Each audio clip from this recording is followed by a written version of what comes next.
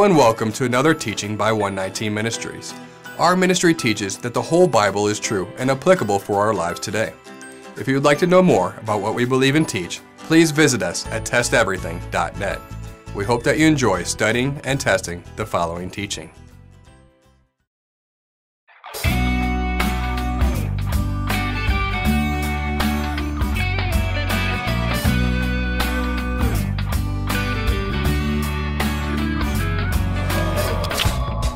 Once one begins teaching that the whole Bible is true, not just some of it, it is not long before someone responds by saying, "Do you shave?"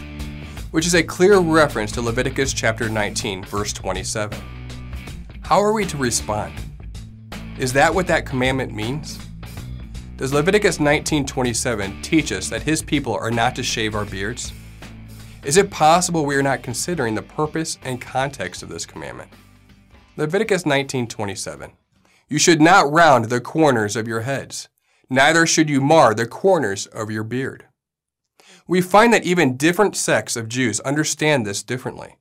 Orthodox Jews, for example, grow the corners of their heads rather long and typically braid them. Karaite Jews, on the other hand, examine the Hebrew and compare it to the Orthodox tradition and declare such practice simply tradition and not Torah. What is the truth? In any study, it is often wise to examine the root language in which it was originally written. The English word round comes from the Hebrew, Strong's knockoff, meaning in its primitive root, to strike with more or less violence. By implication, to knock together, surround, or circulate, compass, cut down, destroy, go round, and close round.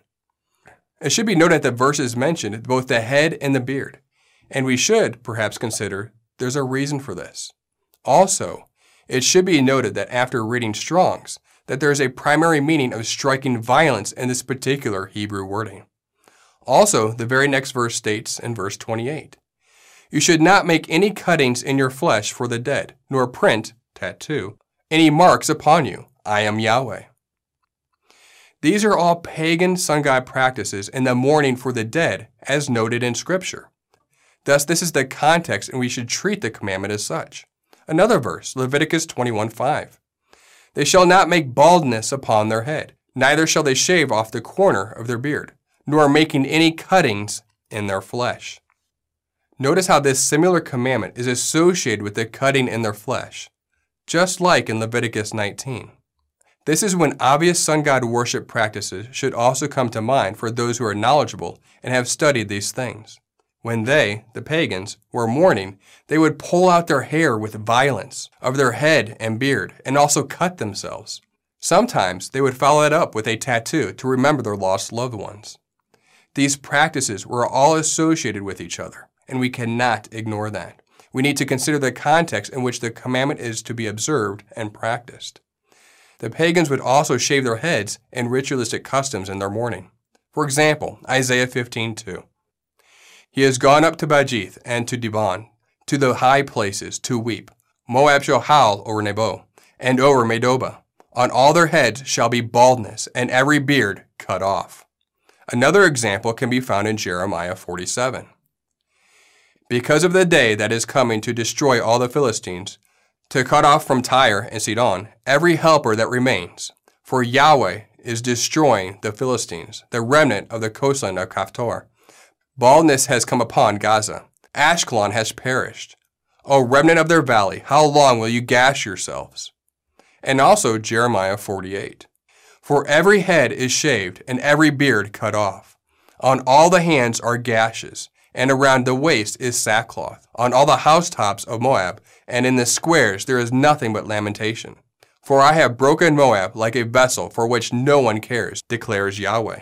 Ezekiel 7. "They will wear sackcloth. Terror will cover them. Shame will be on all their faces, and all of their heads will be shaved bald." We read the same in Ezekiel 27. "And shout aloud over you, and cry out bitterly. They cast dust on their heads, and wallow in ashes. They make themselves bald for you, and put sackcloth on their waist.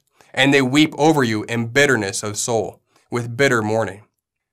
And finally, Amos describes a time when Yahweh's judgment will bring about mourning for the nations. Amos chapter 8. In that day, says sovereign Yahweh, I will make the sun set at noon, and make the earth dark in the middle of the day. I will turn your festivals into funerals, and all of your songs into funeral dirges.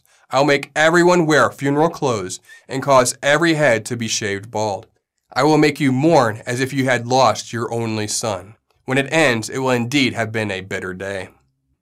Quite clearly, the prophets confirm our findings from the Torah, the law, that mourning of the pagans is accompanied by cutting the body, cutting the hair, and cutting the beard. And Yahweh specifically instructed his people not to do these things in that context. Yahweh does not want us emulating the pagan ways that relate their worship of false gods. He said that over and over in his word. Deuteronomy 12:30. Take heed to yourself that you're not snared by following them. After that they be destroyed from before you, and that you do not inquire after their gods, saying, how did these nations serve their gods? We will do the same. You must not worship Yahweh your God in their way. Jeremiah 10. Thus says Yahweh, learn not the way of the heathen, and be not dismayed at the signs of heaven, for the heathen are dismayed at them. For the customs of the people are vain. For one cuts a tree out of the forest, the work of the hands of the workmen with an axe. They deck it with silver and with gold. They fasten it with nails and with hammers that move not. Like a scarecrow in a cucumber field are they, and they cannot speak. They must be carried because they cannot walk. Do not fear them, for they can do no harm, nor can they do any good. And Deuteronomy 12:4. You must not worship Yahweh your God in their way. Bottom line is that we should not cut ourselves, nor rip or ruin our hair out of our beard and our head with violence, as it is a practice of sun god worship, or anything else derived or associated with pagan false god worship for that matter. They would mourn to their gods in this way for the loss of their loved ones.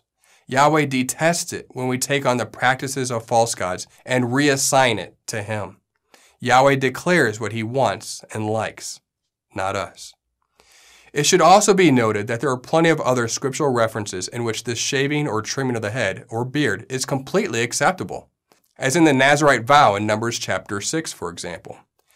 Knowing this, we are forced to examine the difference of when, why, and how it is acceptable or not acceptable. It requires context.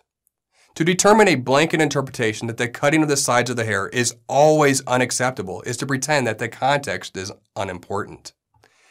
Since sin is defined as breaking God's commandments, then anyone saying that we cannot cut our hair ever is declaring that Yahweh said it is okay to sin in Numbers chapter 6.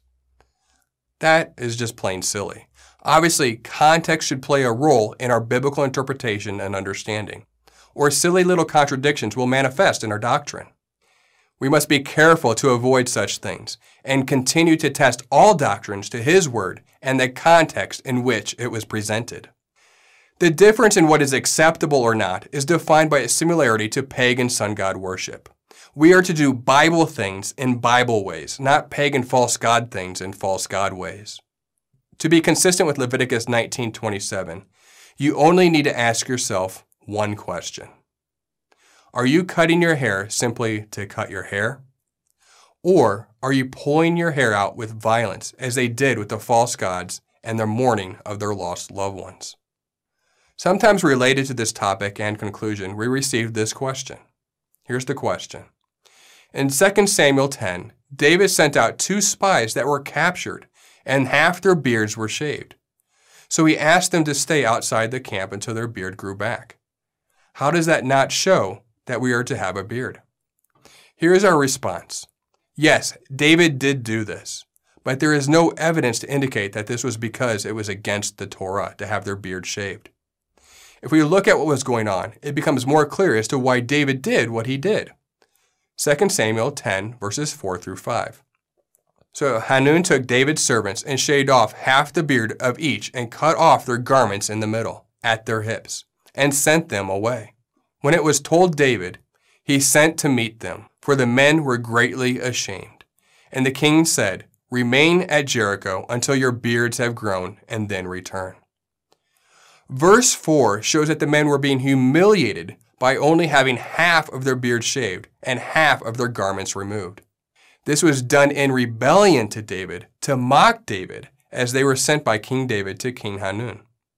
Verse 5 shows us that the men were greatly ashamed, so it would appear that David was showing them an act of kindness before having them come before him. He let them remain in Jericho in order to regrow their beards and look normal again. David is not telling them to stay outside the city, but rather to return to another one. This appears to only be to save them from their embarrassment, not because it was a sin. In conclusion, it does not appear that shaving one's beard is against the Torah. However, the biblical pattern in Hebraic culture usually consisted of men retaining a beard. One reason Yah did not likely make this a requirement in the Torah is because 1 out of 10 men cannot physically grow beards. If Yah was to make a commandment that at least 10% of the male population could not physically keep, those men might feel rejected by a Torah-based society, or even worse, rejected or cursed by their Creator. So while a beard is not a commandment, it is understood that it is commonplace in the Hebraic culture. We hope that this study has blessed you, and remember, continue to test everything. Shalom.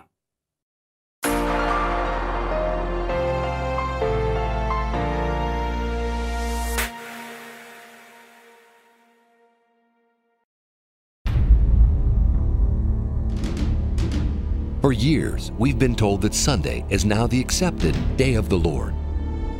Ministers, pastors, teachers, all saying the same thing. But what if they were wrong?